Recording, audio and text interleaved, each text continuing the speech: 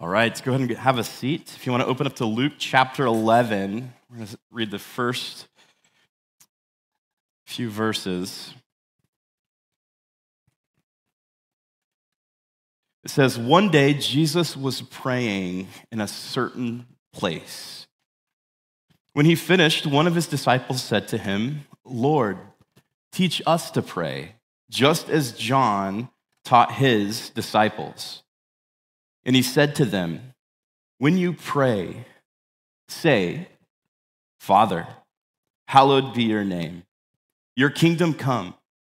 Give us each day our daily bread. Forgive us our sins, for we also forgive everyone who sins against us. And lead us not into temptation.'" This is the Gospel of Luke's version of the Lord's Prayer. Even as I was reading that, you were probably thinking, there's something missing. Like Luke kind of condenses that down, which is interesting because usually Luke is really wordy and adds things to the story as he explains details, but this is his version of the Lord's Prayer. And I bring it to us today because we're starting a new series on prayer to kick off 2024, to spend some time in prayer for the next 5 weeks, but also for this whole year, that this would be a year that we just dive deep in prayer. And for me, prayer is something that I grew up in the church. I grew up as a follower of Jesus, but grew up praying, and it's still something that is so mysterious to me. Like prayer is something that I don't know how it works, but I know prayer works. And I want us to spend time intentionally as we kick this year off just looking at prayer. Anytime I talk about prayer, there's an old story that haunts me, that I tell this, I've told it a number of times, but it's something that Albert Einstein said.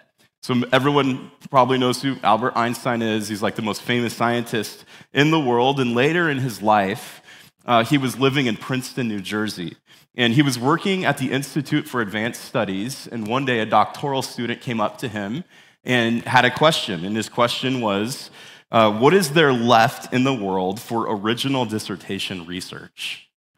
Like apparently in the 1950s, this guy thought everything had been researched and there was nothing left, right? But he said, what is there left to pursue? What is there left for original dissertation research? And Einstein replied with this: find out about prayer. Somebody must find out about prayer. Prayer. This is from one of the most famous scientists in the world. Someone find out about prayer. Prayer is something that is mysterious. It's something that also can feel like the easiest thing to do. Prayer is it's a place. Prayer is communion with God. There's so much that comes with it. And much like Einstein, the man who figured out incredible things in this life, there's this profound mystery to it. What is it? How does it work? Why does it sometimes not work? We'll talk about that this series. What is it all about? Why is it so important? Well, it's important because Jesus tells us to pray. He tells us to pray a lot. And then also it's important because Jesus prays, and Jesus prays a lot. There's a verse in Scripture that tells us to pray without ceasing, literally to never cease in prayer, to constantly be in prayer. But for most of us, prayer is something that we have either compartmentalized, or we might use it only in times where we're desperate and in need. It's not really just something that we do all day long. It could feel like a ritual or a religious practice. There's all sorts of reasons we don't pray. Here's the top 4 reasons I don't pray, and I find so one of the things is sometimes even as a pastor, it's like I don't know how. Like I'm not like a prayer warrior. Like I'm a pastor, but like I've never I go to prayer meetings, and even as a pastor, I'm like, I hope I don't have to pray out loud.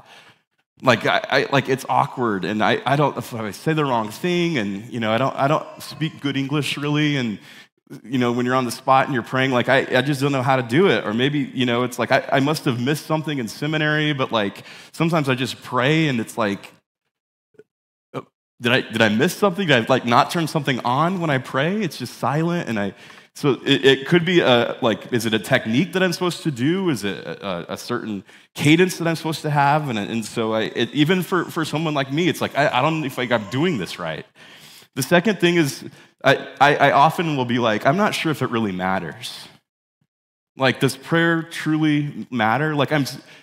I'm so small, I'm so insignificant. Does God really care? I remember I went to a Christian school growing up, and we had a home ec class in middle school. And our home ec teacher, as we were in home ec class, she would pray about everything. And I would be like, this is man, I remember one time we were sewing and I dropped a needle and it fell on the floor and we couldn't find it. And she stopped the whole class to pray. And I was like, is this really necessary? Do we need to do this? And sometimes it's like, man, I don't know how important it is. Does God really care about all of my small problems? And then also I've had times in my life where I have prayed and prayed and prayed and I didn't get the answer I wanted. And so then it's to go back to this place where I'm asking God for something. Does it really matter? Is it really, am I just so insignificant that the third thing is, and this especially when I was younger, is that I just think it's boring. It's hard to just sit and to stop and to be quiet and to be still. As I get older, I realize I'm longing for that silence and stillness. But throughout my life, it's been hard to just sit down because we're so easily distracted, especially in today's culture where everything's digital, especially where we have notifications, especially in a time where we're so busy, to just slow down and to stop, to set aside time to pray. And that's the fourth thing, is I'm just too busy. I'm too busy to pray. We've got stuff to do. We got meetings to get to. We have an agenda. It's so hard to just stop because of our busyness. Well, here's my challenge for 2024. Maybe you've experienced that too, those things that make it just difficult to pray. There's two things I want to challenge us to, and they both come from Luke chapter 11, and really from that first verse. For 2024, here's two challenges for prayer for us.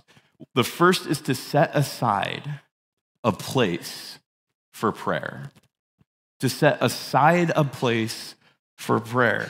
It tells us in verse 1, one day Jesus was praying in a certain place, an actual certain place set aside. And you might think, well, I can pray anywhere. Yes, absolutely. You can pray anywhere.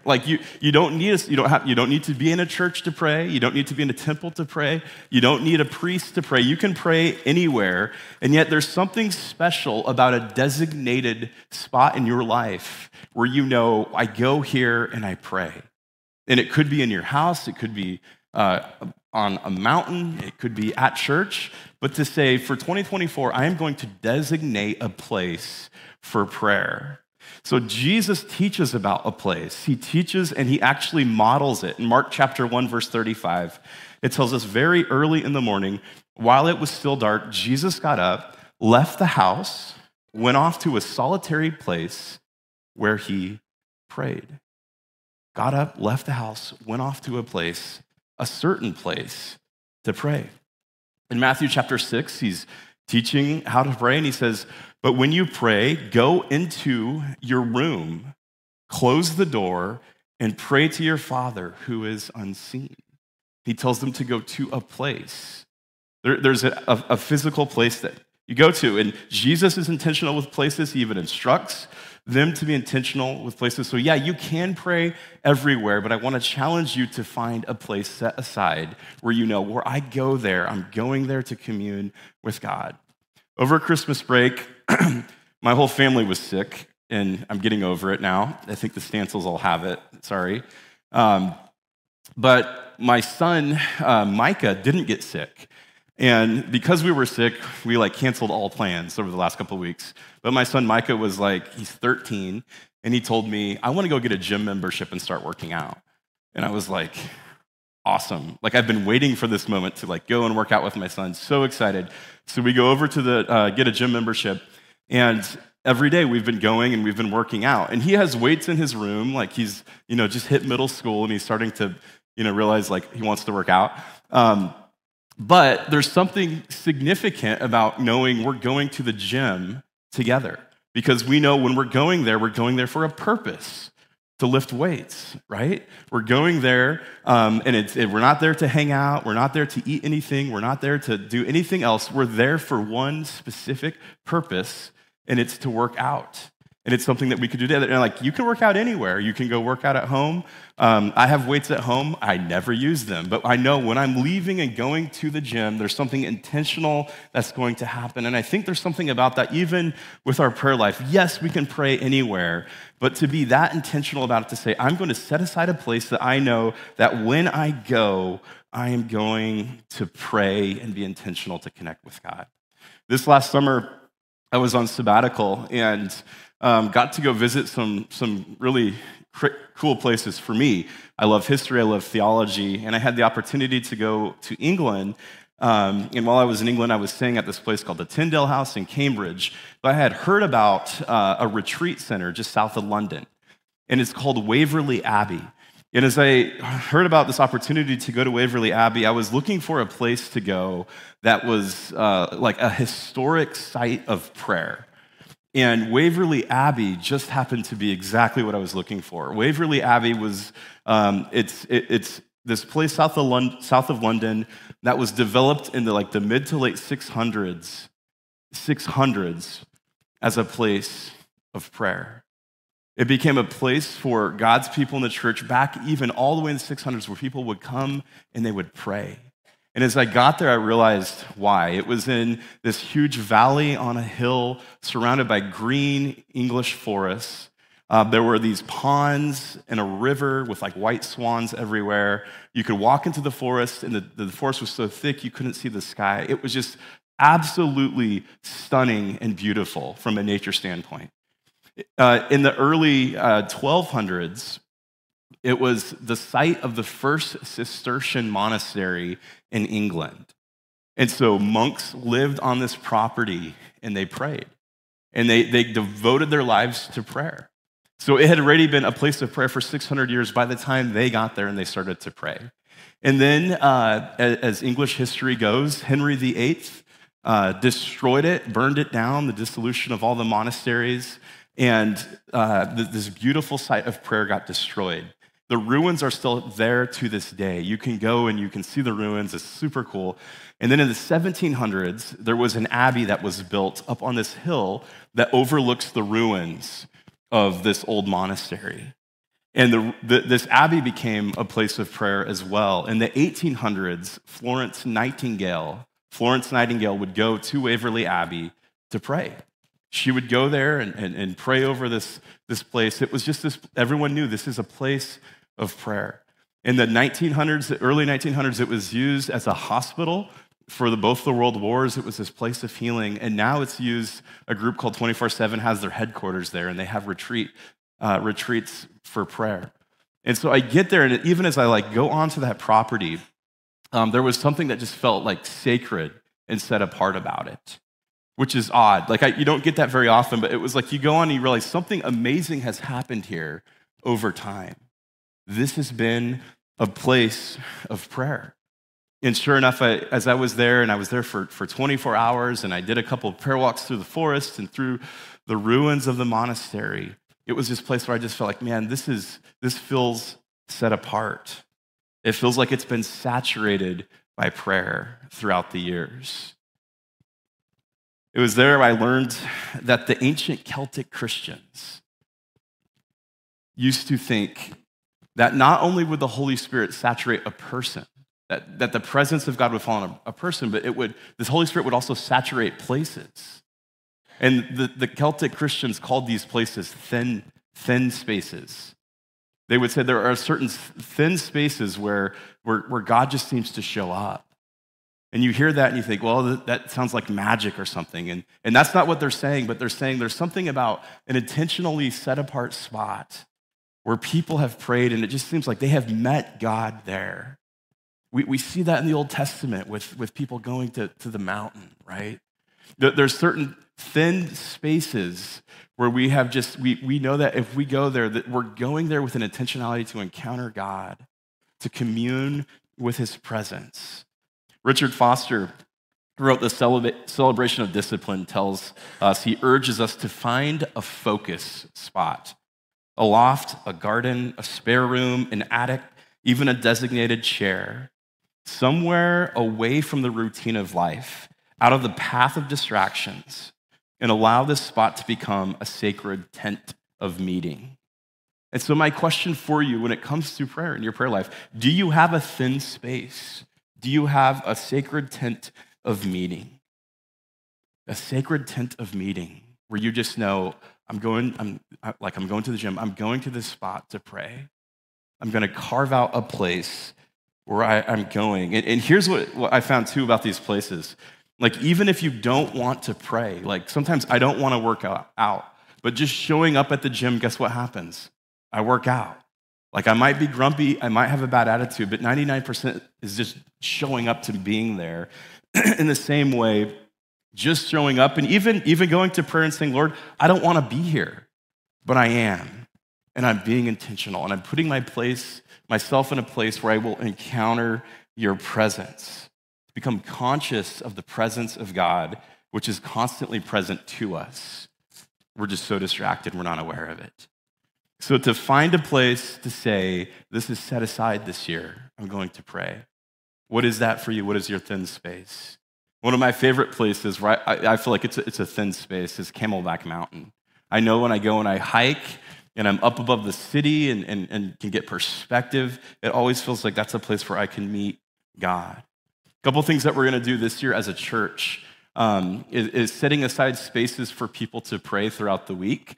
One is we have a prayer meeting that meets on Thursdays that is an intercessory prayer. We cover all of the requests in the church. Well, we're actually going to take our youth room and turn it into a prayer room. And on Thursdays from 11 a.m. to 1 p.m., there's going to be different stations set up that you can just come in maybe on your lunch break and pray.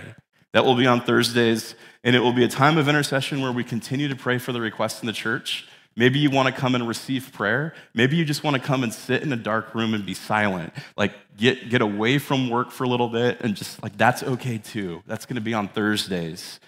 Another time to pray is Sundays. At 8:30 a.m., there's a prayer team that meets in the lounge, and you can come and pray even before service if you want, to come and to set aside a time and to pray.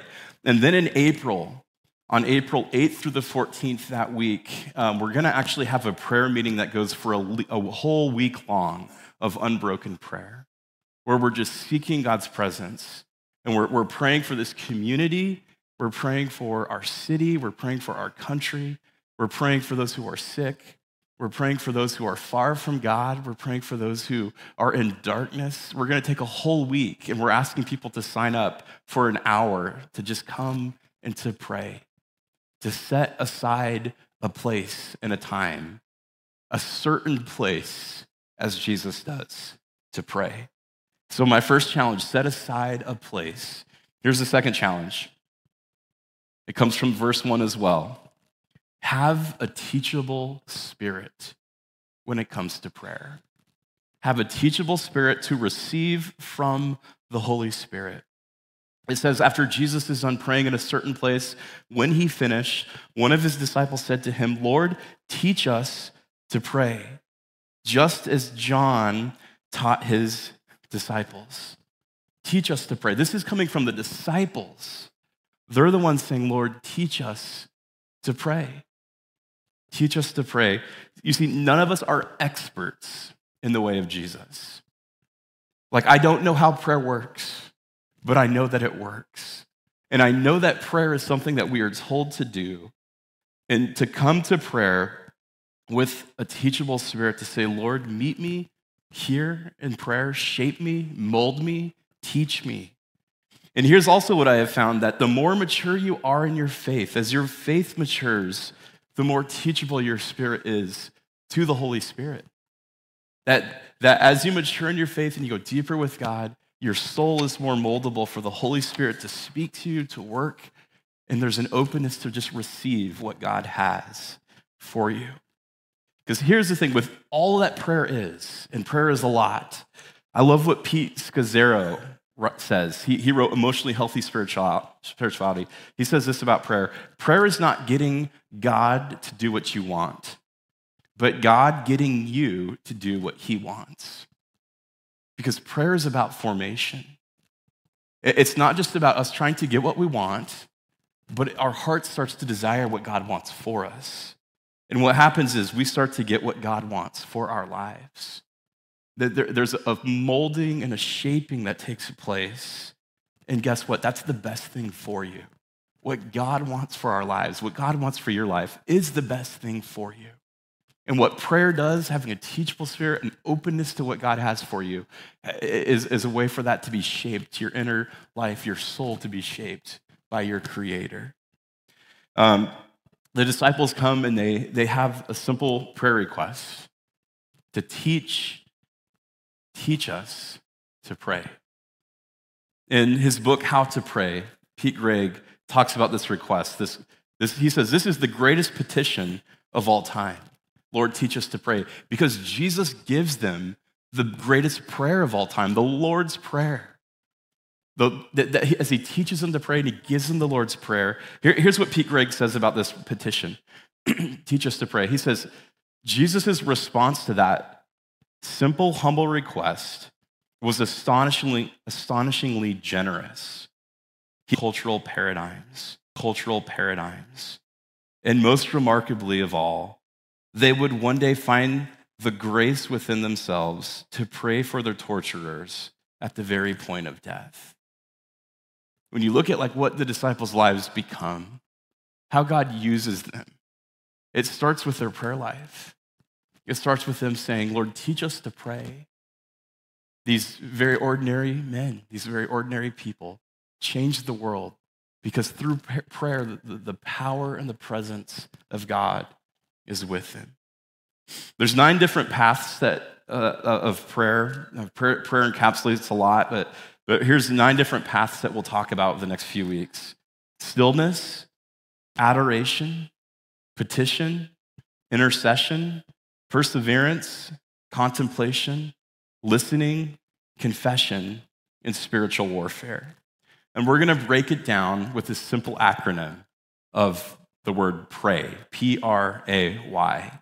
And as we look at this outline for prayer, it just means pause, rejoice, ask, and yield. And there's lots of different acronyms you can follow. I find that this helps with giving us kind of a light structure, and yet in the midst of that light structure, something profound happens as we pause and we rejoice and we ask and we yield. Prayer is never like a set of rules. It's always more of like a dance steps. It's fluid, it's interactive, it's open to creative interpretation. People pray differently. There's no just like right or wrong way to pray. But we want to be intentional with this light structure to say, we are going to be people of prayer. We're going to pause, rejoice, ask, and yield. As we go through this series, a couple good books on prayer. If you're looking for a new read for 2024, How to Pray, A Simple Guide for Normal People by Pete Greig. It is an incredibly simple title of a book, and yet it is a very profound book. We actually have those out on the patio. If you want to get them, they're $10. You can get them on Kindle for cheaper. Another great book on prayer that we'll use is Prayer Doesn't Make a Difference by Philip Yancey. There's a new book out by a young pastor named Tyler Staton called Praying Like Monks, Living Like Fools, which is a really, really fun book. And then Strengthening the Soul of Your Leadership by Ruth Haley Barton. Our staff read that about 2 years ago, and a great book on prayer. So our challenge, set aside a place for prayer this year and having a teachable spirit when it comes to praying so that we can receive from the Holy Spirit. One of the things that we do as prayer is this act of communion. And communion is this place, this certain place where we come and it represents our story. And we're going to close today with prayer and communion to create space for you to just encounter the presence of God. On this rainy day, on this sleepy, quiet morning, that this would be a time of reflection, that this would be a time of pausing, of slowing down from our busy schedule, from all of our hopes for 2024, all of our resolutions, to say, I want to just connect with the presence of God today, my Creator, that Christ we would encounter him through these elements. So we're going to take some time to pray, to take communion, and hear these words of institution. Our Lord Jesus Christ told the Apostle Paul, "For I received from the Lord what I also handed on to you, that the Lord Jesus, on the night he was betrayed, took a loaf of bread. When he had given thanks, he broke it and said, 'This is my body that is for you. Do this in remembrance of me.' And in the same way, he took the cup also after supper, saying, 'This cup is the new covenant in my blood. Do this as often as you drink it in remembrance of me. For as often as you eat this bread and you drink this cup, you proclaim the Lord's death until he comes.'" And church, before we move to communion, I want to invite you to stand to your feet and recite this Lord's Prayer together. You could just follow along with me. Our Father, who art in heaven, hallowed be your name. Your kingdom come, thy will be done on earth as it is in heaven. Give us this day our daily bread, and forgive us our trespasses as we forgive those who trespass against us. And lead us not into temptation, but deliver us from evil. For thine is the kingdom, the power, and the glory forever and ever. Amen. When you're ready, we have communion set up on both sides of the room and in the back on both sides. If you're a follower of Jesus, we invite you to the table. Let's take this time to pray, to reflect, to be still before God.